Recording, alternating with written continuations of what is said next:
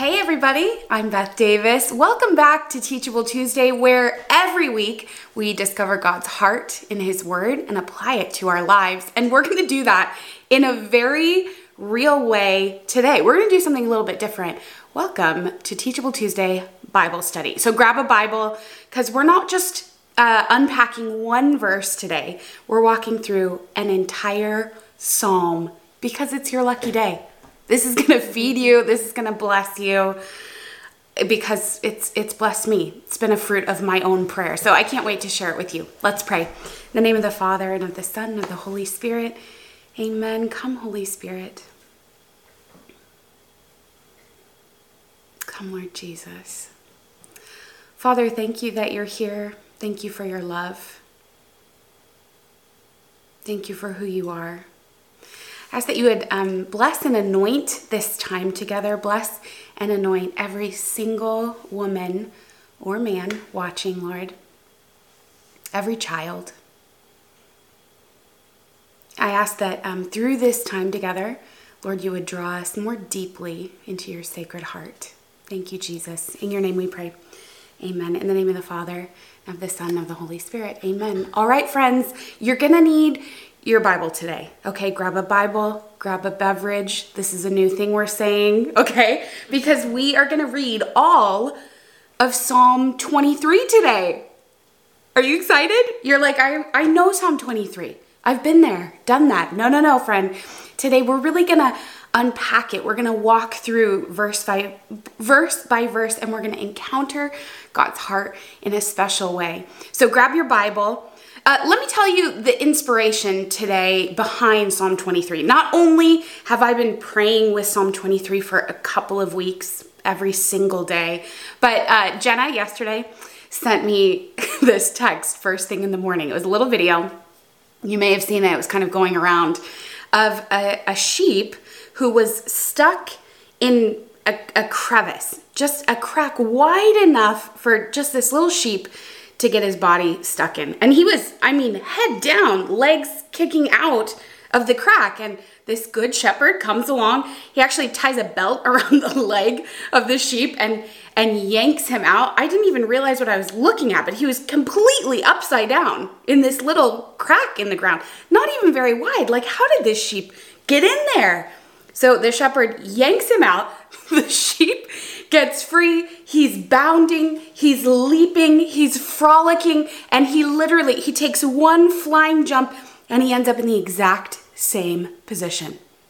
Can you believe that?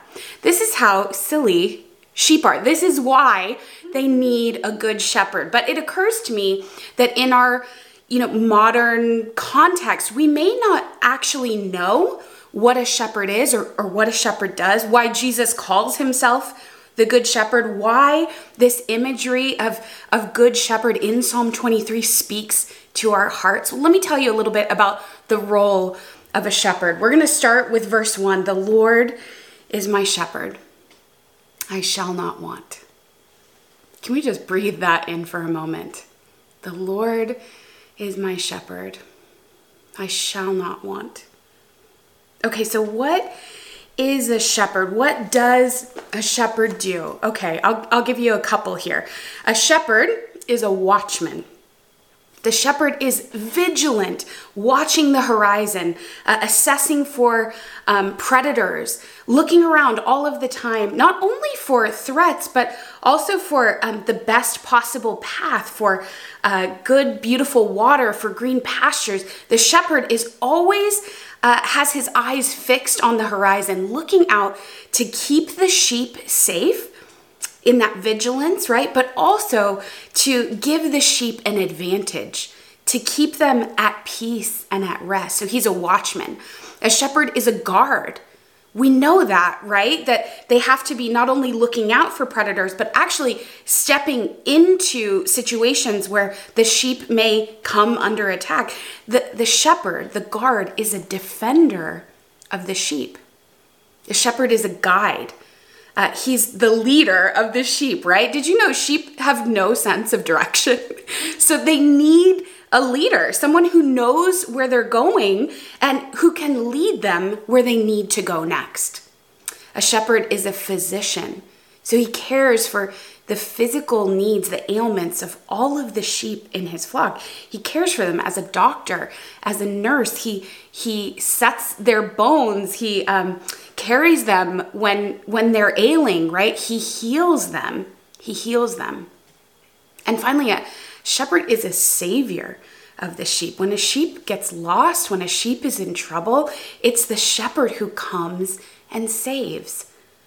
Now, let's think for a moment about those realities of the role of a shepherd: watchman, guard, guide, physician, savior. This is who the Lord is. This is what he does for us. He's on the lookout for us. He's vigilant against trouble, right? But also he's always got his eye on the plan, on the path, on the right and true and good places that he's leading us. He's a guard. He defends us against accusation, against trouble, against enemies, against lies. He's a guide. He is our leader. Now we have to give him leadership in our lives. We have to allow him to be the authority that he is in our lives. But this is what a shepherd does. Jesus is the good shepherd. This is what he wants to do in your life. He wants to lead you. He wants to lead you. He's a physician. He heals. Oh, thank you, God, that Jesus is a physician, the divine physician. He heals our emotional, our spiritual, our mental, our physical ailments. He heals us, and he is our savior.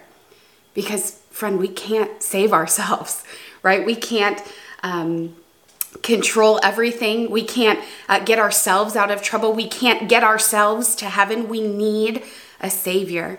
And Jesus comes to us as the good shepherd. So say it with me: the Lord is my shepherd. I shall not want. It's verse 1. He makes me lie down in green pastures. He makes me lie down in green pastures. Just a little note on this, a little pause. I've experienced this in my own prayer where the Lord gives me no choice but to lay down. He's not speaking. He doesn't want me to read scripture. He doesn't want to talk about anything or work on my problems. He doesn't want to rehearse my drama with me the way I sometimes like to do in prayer. He simply wants me to lay down in green pastures. Imagine green, wide open pastures. This is what we're being invited into in prayer, to simply rest with the Lord, not to produce, not to work hard, right? Not to get somewhere, not to figure something out, but to lie down. And he makes us. I'm so grateful for that language. He makes us lie down in green pastures. This is what the shepherd knows that we need. We need rest. You need rest. So consider Psalm 23, verse 2, your invitation, your directive from the good shepherd to rest. He leads me beside still waters. He restores my soul. Friend, when I think about these still waters, they are in contrast to the multiple storms at sea that we read about in the Gospels. And I'm afraid that at times we can relate more so to those storms at sea than we can to resting beside still waters, to laying down and being led to still waters. But this is why we enter into daily relationship with Jesus. This is why we pray every day, because the storms of life will come, but the waters with Jesus are still. They're calm and they're inviting because he wants us to come and drink from them, to drink from him. He himself is the living water, and you can be refreshed. Your spiritual thirst will be satiated. And I don't mean to talk about that in an abstract way. It's a very real thirst for love, for connection, for understanding, for peace. Don't you feel that thirst, that dryness, that longing within yourself for love, for life? This is what happens when the Good Shepherd leads us beside still waters. We can come and drink deeply of who he is. We can come and drink deeply of his heart, the water flowing from his heart that is still, that provides nourishment, healing, and rest. He leads me beside still waters. He restores my soul. He, not the water, he is the living water, restores my soul. He leads me in right paths for his name's sake. Now, this is verse 3. This one gets me every time. He leads me in right paths, but I wonder if you've had the same experience I have, that I'm coming down a path and I come upon some trouble. Now, I'm checking back with verse 1. I remember that Jesus is a guard and a guide, that he's a watchman, and yet here I am on this path in a lot of trouble. But we know that Jesus, the Good Shepherd, leads us on right paths for his name's sake. So whatever path you're on right now, God can bring about good for his name, for his glory, and for your good. Verse 4, there's a connection here. Even though I walk through the darkest valley, I fear no evil. Even though I walk through the darkest valley, I fear no evil. In verse 3, he led us into right paths for his name's sake, and now we're in a dark valley. Sometimes the Lord leads us and allows us to come into these dark and desolate places, not because he's abandoned us, not because he's punishing us. Hard things, bad things, suffering, pain, they don't happen because the Good Shepherd ever left us. He's not testing us. He's allowing us, he's leading us on these right paths, even into the darkest valley, because he's with us. Even though I walk through the darkest valley, I fear no evil, for you are with me. If you're in the middle of a dark valley right now, I want to encourage you. I want to beg you, implore you to come to prayer and to be with Jesus, because in that dark valley, you're not alone.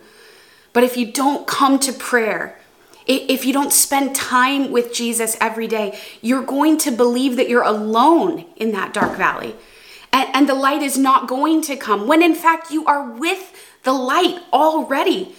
We don't fear evil in the dark valley because we are with the light of the world, Jesus, the Good Shepherd who led us into that dark valley and never left us. He has never left you in your dark valley. He is with you even now. Would you just for a moment pause? Imagine that dark valley. Maybe it's just an image, but maybe it's a memory. And I want to invite you right now to look around that dark valley and to see Jesus, the Good Shepherd, the light of the world. See that he's with you, that he's never left you. Let his strength and his light, his rod and his staff, his strength, his courage, let that be your comfort.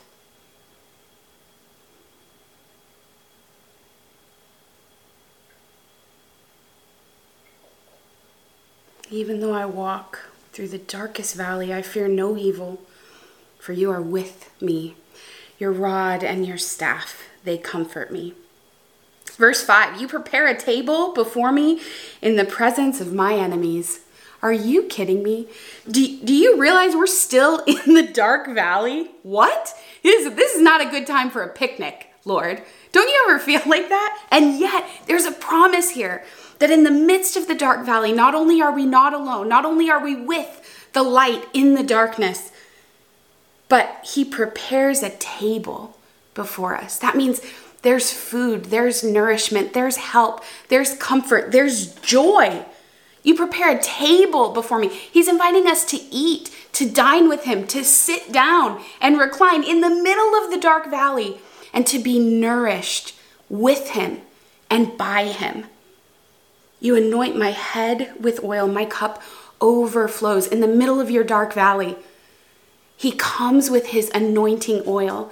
He comes to give you every grace you need. And I pray that right now, that whatever dark valley you're in, that you would experience the healing anointing the blessing and anointing of the Holy Spirit in your dark valley, that you would feel that oil across your forehead, even running into your eyes, anointing you from the top of your head to the tips of your toes, anointing you for for this trial, for all of your life, for your walk with him, for your calling. In the midst of the trial, he anoints you, and my cup overflows. That means there's abundance, there's blessing, there's more than we need available to us in the middle of the dark valley. Isn't that good news? I mean, this psalm has been feeding me. I have been feasting on this psalm for weeks. Surely goodness and mercy shall follow me all the days of my life. Whoo! Highlight, can we for a moment zoom in? Surely goodness and mercy shall follow me, as in they're behind me. They come up, they're the cleanup crew, right? So we're walking through this dark valley. Not only are we not alone, not only have we been led and guided on right paths into this dark valley, not only are we not alone, we're with the light of the world, but then he sends goodness and mercy, the tag team, to come and clean up on our way through. They're following us. Goodness and mercy are pursuing you right where you are. Look behind you and see that God is going to make all things right, all things new. Everything that's been lost or stolen, those years that the locusts ate, right? All of the time that we think has been lost, or our innocence that has been lost, goodness and mercy follow us, and they wash over that dark valley. They wash over those memories. Goodness and mercy follow us, friends. They are pursuing you. So if you're in the valley, be comforted because you are surrounded by the presence of God. He's gone before you. He is with you, and he sends goodness and mercy to follow you, not just in the dark valley, but all the days of your life. And I shall dwell in the house of the Lord my whole life long. My whole life long, this is available. Being with the Lord, dwelling with him in his heart, being with him, experiencing his presence is available every day of your life. You can dwell in his house by being with him.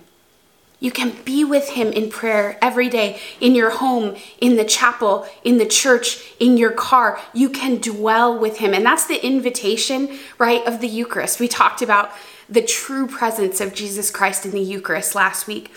He's inviting us to dwell with him, to stay with him, because he himself has never left us. He dwells. He abides in every tabernacle, in every church all over the world. He dwells. He's made it his home. And when we receive him, he makes a home in us. Surely goodness and mercy shall follow me all the days of my life, and I will dwell in the house of the Lord my whole life long. Friend, you are never alone. You are surrounded by the presence and the power of God. You have a good shepherd who's aware of every step, every misstep, every moment. He doesn't miss a thing. Let that be your comfort. And today, as you go to your own personal prayer time after Teachable Tuesday, as you crack your Bible and read and pray with Psalm 23, allow the Lord to unveil and to shine a light on new insights. There's more than what I shared here. The scriptures are like an onion. They just keep peeling back. So choose just one verse to zoom in with the Lord. Flesh it out in your imagination. Encounter the Good Shepherd today in Psalm 23. Let's pray. In the name of the Father, and of the Son, and of the Holy Spirit. Amen. Lord, you're so good to us. Thank you, Good Shepherd, for your leadership, for your love. Thank you, Good Shepherd, that you are a lover, that you name the sheep, that you know the sheep, that you know each one of them, and they know your voice. There's an intimate relationship here because you love us. Thank you. Thank you that you come so close, that you're so invested, Lord. that you love us, that a relationship is available. And I ask right now, Jesus, that if you're calling anyone to follow you right now, pray that they would respond. Friend, if we're praying right now and you want to experience this, you want to drink from those still waters, you want to lie down and rest, you want some leadership, some good authority in your life, the Good Shepherd is calling you.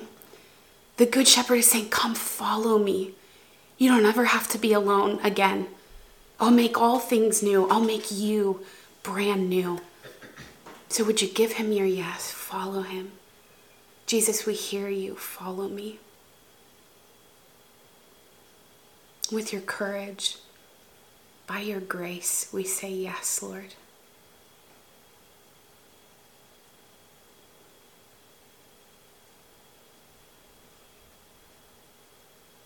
In Jesus' name we pray. Amen. In the name of the Father, and of the Son, and of the Holy Spirit. Amen. Friends, you are so loved. Jesus loves you, and I'm praying for you. I'll see you next week. Bye.